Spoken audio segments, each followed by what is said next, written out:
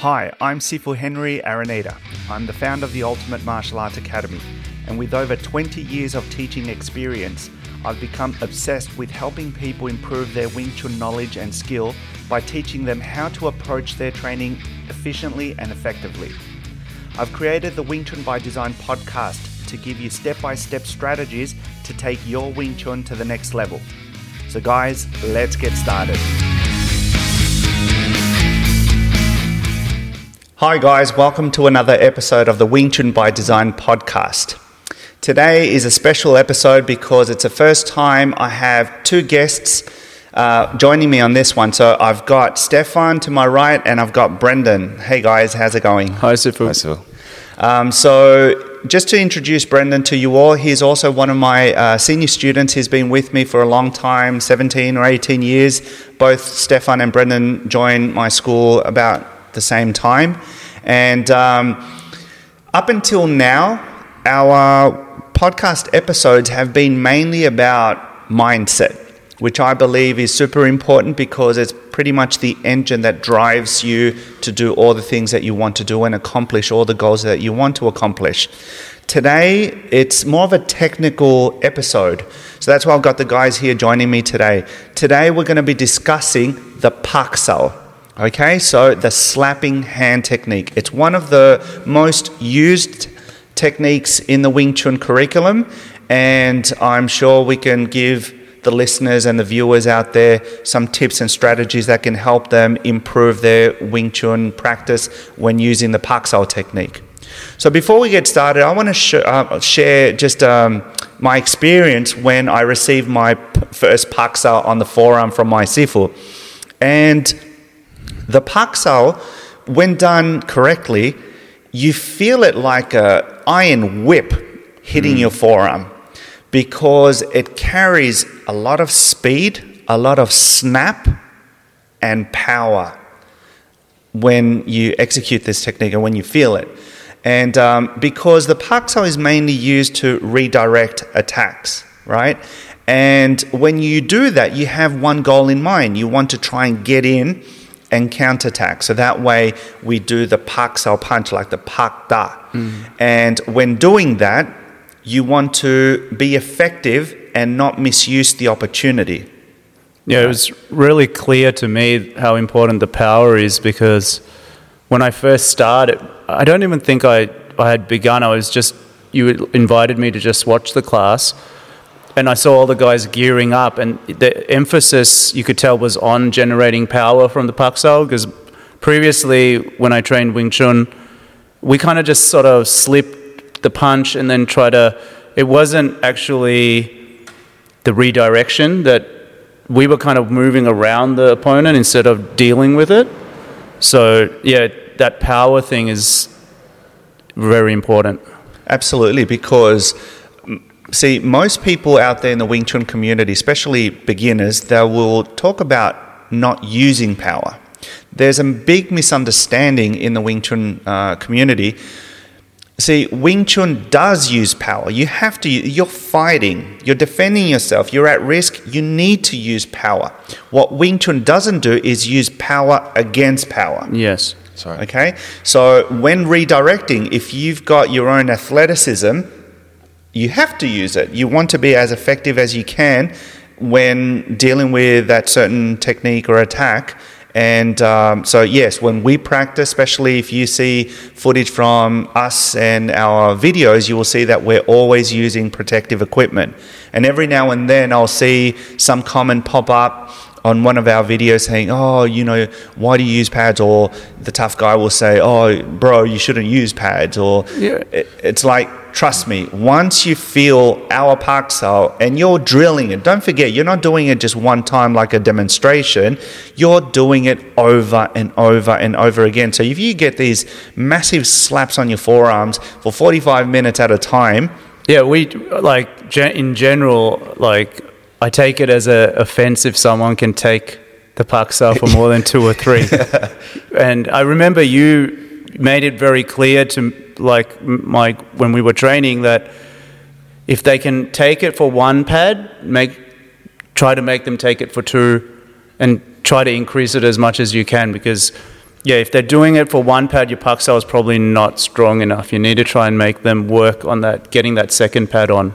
So I've always got that in my mind, and and Brendan knows, like, we've had people come in not familiar with our training and thinking, oh yeah, I can just do it without a pad. And I'm like, okay, I want it to be one Paksal for you to understand, and then, straight away they go and get without bragging, they go and get a pad because you can't take it. Because at the same time, you have to be efficient, right? You only have X amount of time to practice, and you don't want to waste that time. You want to get the most out of it. And the only way you can generate, that confidence in you is by applying the technique and seeing that it works. Now, if someone's training, say, someone strong, someone big, someone like Brendan, and they weigh 52 kilos, and let's say the opponent weighs 95 kilos, there's a huge difference in mass. And let's say that other person is way shorter. How will they redirect the partner's or the opponent's arm if they're not using the proper fundamentals, the movement, the angles, and that whipping motion in the Paksal? If you're trying to slip, and you're trying to go around the punch, that won't stop them from... And it is possible for a smaller person to generate lots of power to move the arm. Like, Sigung's not a big guy, and for him to do that to you... Yeah, I mean, and his horse, I mean, his technique is flawless, right? Yeah. His horse is so solid. Even, nowadays, whenever he's doing something and he won't practice it, but it's in him, he's got the muscle memory. So whenever he executes the technique, it's just spot on, right? And that's what we all want to, try and achieve. Yeah. So, guys, the tip that I'm going to give you next is all about moving out of the line of attack. So that means if the person is coming at you with a straight punch to your face, you don't want to deal with it straight on in the beginning of your training. If you have lots of experience and you've got great timing, then you can use different strategies. But assuming that you're just getting started or you want to perfect your Paksal, you want to make sure you're moving out of the line of attack. So if someone's coming at you with a straight punch, get out of the way, move your face out of the way, and then you can go back in. So when you execute the Paksal, you want to use that diagonal, right? That angle where you're safe and you can still easily slap and then punch and reach the target effortless. To add to that, Siva, that's really important. When I first started my Wing Chun training, I was more focused on the slap. I wasn't focused on moving out of the way, and then I got punched in the face a lot. So it's very important with the footwork. And plus, with our training methodology here at the school, once you learn the technique, and of course, everything we take it step by step. So, we're not going to throw you in the deep end of the pool right away. You have to understand the mechanics of the technique, stepping away, the proper angles, and then we start to build on that, adding more speed. And then, as you all know, when we first learn it, and here when we teach new students, we have the training partner just basically hold the arm straight out. So you're not even getting a straight punch launched to your face, just the arm is straight out. And then you start to work on the angles, but then eventually you do have your training partner throw the punch at you, and then every now and then you have to pressure test it. Put on the helmet, like the head guard, have your training partner put a boxing glove on, and then go. Then you say to your training partner, all right, reach me, don't hold back, and see if you're able to stop it. And that's where most people fail, because most Wing Chun people out there focus too much on the theory. And trying to be very technical before they've got the technique. Yes, like even if you watch my videos, I'm like bang, bang, bang. Hi, how's it going? All right, today we're going to be doing A, B, and C. Some people out there will just talk and talk. It's like you always say paralysis by analysis. Exactly. So you don't go anywhere. And, to express a technique, you really have to go for it and then refine it and bring it in. It's the only way you'll know if you're able to pull it off. Yeah. Right? And find your limit. Absolutely, like that saying, the application is the only way to verify the truth. Yeah. You want to learn how to swim, jump in the deep end of the pool, right? Go to the beach and go for it. You can't be, just talking theory, especially when it comes to self-defense. And a fight doesn't play out like that. Like if you're trying in a self-defense situation or a sparring situation, it doesn't play out like step, this. You learn like that, but I think a lot of people get stuck there. Because it's comfortable. Yes. It's comfortable. You don't risk getting punched in the face. Like myself, yeah. Right? Yeah. And then even if you do learn how to do the technique, like it's very unlikely that people out there, especially if they're like an instructor, someone, put themselves in a situation where you have the person feed you random attacks. Yeah. Just go and see if you're able to stop it, and if your footwork is supporting your technique. A lot of people are not willing to go through that, and that's the only way that will prepare you for the real deal, for the real situation. And that's how you get confidence, so that you can be confident in your technique and apply it. One way, now this is just my opinion, but one way you can tell someone won't pressure test or have anyone feed them random punches is whenever I see them execute a technique with an open hand and then clench it halfway there. When they do a paksa with an open hand and they just kind of like snap it just before they hit, or when they do a tan, same thing where the hand is open and loose and then they just clench it before they hit. Dude, you end up with a broken hand. Like I've ended up with dislocated knuckles and really swollen knuckles, even having my fist clenched with a boxing glove. Yeah. Just because it wasn't tight enough. No. Because I've done it in China with Muay Thai fighters not wearing a helmet, and what they do, boom, they just drop their head and they put the top of their head. Right. So when you're going in with your punch, you're punching the skull. Right? Yeah. So picture that. Through a glove too. I consider myself a pretty strong guy. I'm going in with power, clenched fist, tight, boxing glove, 12-ounce boxing glove, and the other guy would just put the head down and you go smack, and then you feel it. Now, if you have an open hand, no glove, and you go at it, forget it. Broken hand, done. And it shows then, they haven't really felt they haven't tested consequences it. of Yeah, that. they haven't tested it because, unfortunately, to test things, you need to go through the uncomfortable procedure of missing, of failing, of getting punched in the face, but that's the only way. And especially if you're trying to teach someone to really, learn self-defense, fighting is, a stressful thing when it happens. But the harder you train, the easier it is to apply the techniques if ever you need to protect yourself. And Paksa is so inspiring. Like, if we were talking about, you just get right on them so quickly if they throw out a punch and they're not expecting, no one's expecting you to counterattack that aggressively. Yeah. It's so effective to get in on someone and chase them down. Like, Brendan, you've sparred people that do boxing and Muay Thai. So what's your experience? Share with the people, using your Paksa against other styles of martial arts. One, they don't expect it. When I say don't expect it, like Stefan was saying, that you can really reach the person. So, counter, hit straight away, and they don't expect that because a lot of the different styles, you attack them, they'll cover, they move away, they run away, but this is, really aggressive, so it's... Because other styles out there, say boxing, kickboxing, many times they use the jab to set you up, right? And they use the jab to suss you out. They use the jab to check your distance, to check your reflexes, and what you do to react when someone's coming at you. So they're just testing you out. Why? Because in these sports, they're very effective, very tough, but they're sports. So they've got a time frame, they've got a referee, so they know if they got a 2-minute round or whatever it is, they can use the full amount just to work on their strategy. When you're sparring and you're doing, say, your Paksa, the way we do the Paksa against other styles, you want to use to your advantage that we in Applied Wing Chun use and specialize the long bridge technique.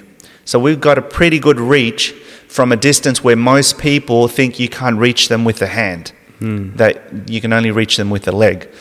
Most Wing Chun practitioners out there are mainly focusing on short bridge. That's why if you put up a search on Wing Chun on YouTube, you'll find most people do, inside or whatever, and chisa and the trapping hand. So everything is from this distance.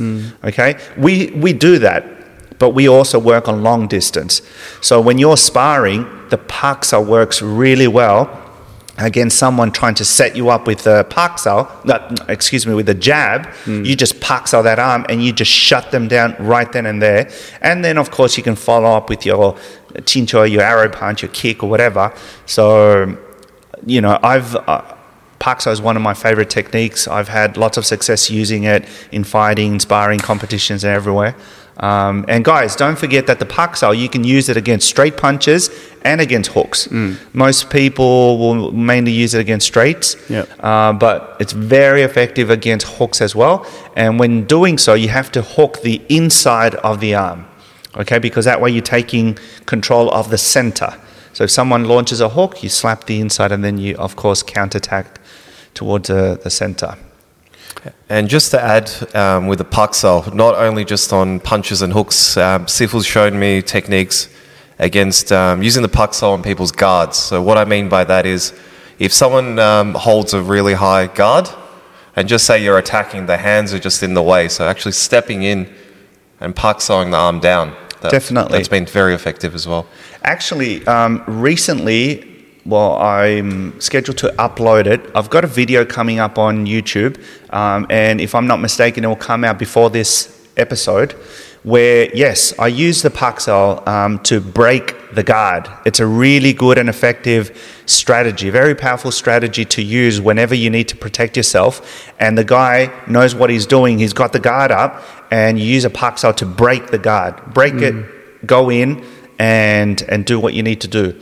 Because most people will know that Wing Chun is, defensive style, but hey, you can also use it offensively. Because one of our main principles is to defend and attack at the same time.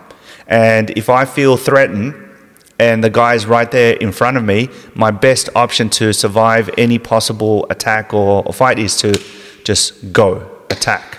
So what's a slogan pretty common out there and popular on Netflix? Strike first, strike hard. No mercy, sir. Something like that.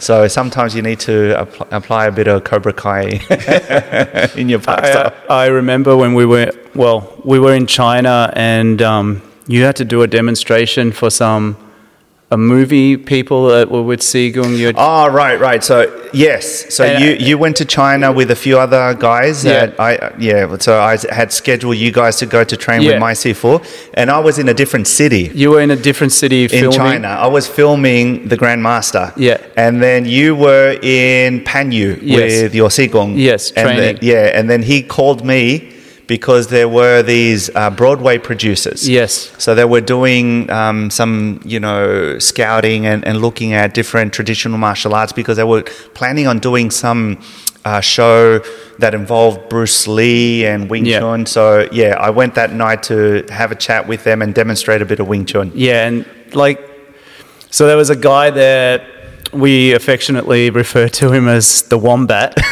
but he's a pretty strong guy, and I think they asked, Sigung asked him to receive some of what you were demonstrating, and you demonstrated the paksa on him, and I think you weren't even going that hard, but it really rattled him because after you finished, he walked behind to this other area where no one could see him, and I saw him, and he was just rubbing that arm very vigorously, and he was feeling it because...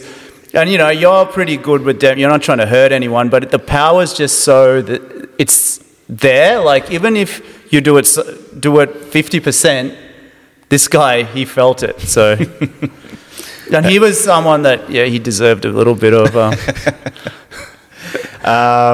So guys, I hope you get some of the tips and strategies that we're sharing with you, because it's all about enhancing our Wing Chun experience. If you're watching us on YouTube, make sure you write a comment down below. If you have a question or something, I'd be more than happy to set up, another episode where we can answer those questions. And I think that would be fun. And then, it's a good way to interact with more people from around the world. If you are watching us on YouTube and you like this episode, click the like button, share it with a friend. Be sure to subscribe. And if you haven't already, check out some of my other Wing Chun videos, tutorials, how-tos, and demonstrations. We're uploading this Wing Chun by Design podcast on a weekly basis. So if you're listening to us on iTunes or Spotify, I would greatly appreciate a review or a 5-star rating. That means a lot, and that is encouraging for us to continue putting out this type of content. So if you haven't already, also check my online academy. It's the umauniversity.com.au. There I have a free introductory applied Wing Chun course with videos that you can learn from. And I think that's it for today. So Brendan, Stefan, thank you for joining me on this one. Thanks for having us, Sifu. And guys, that's it for today. We look forward to seeing you on the next one. Thank you.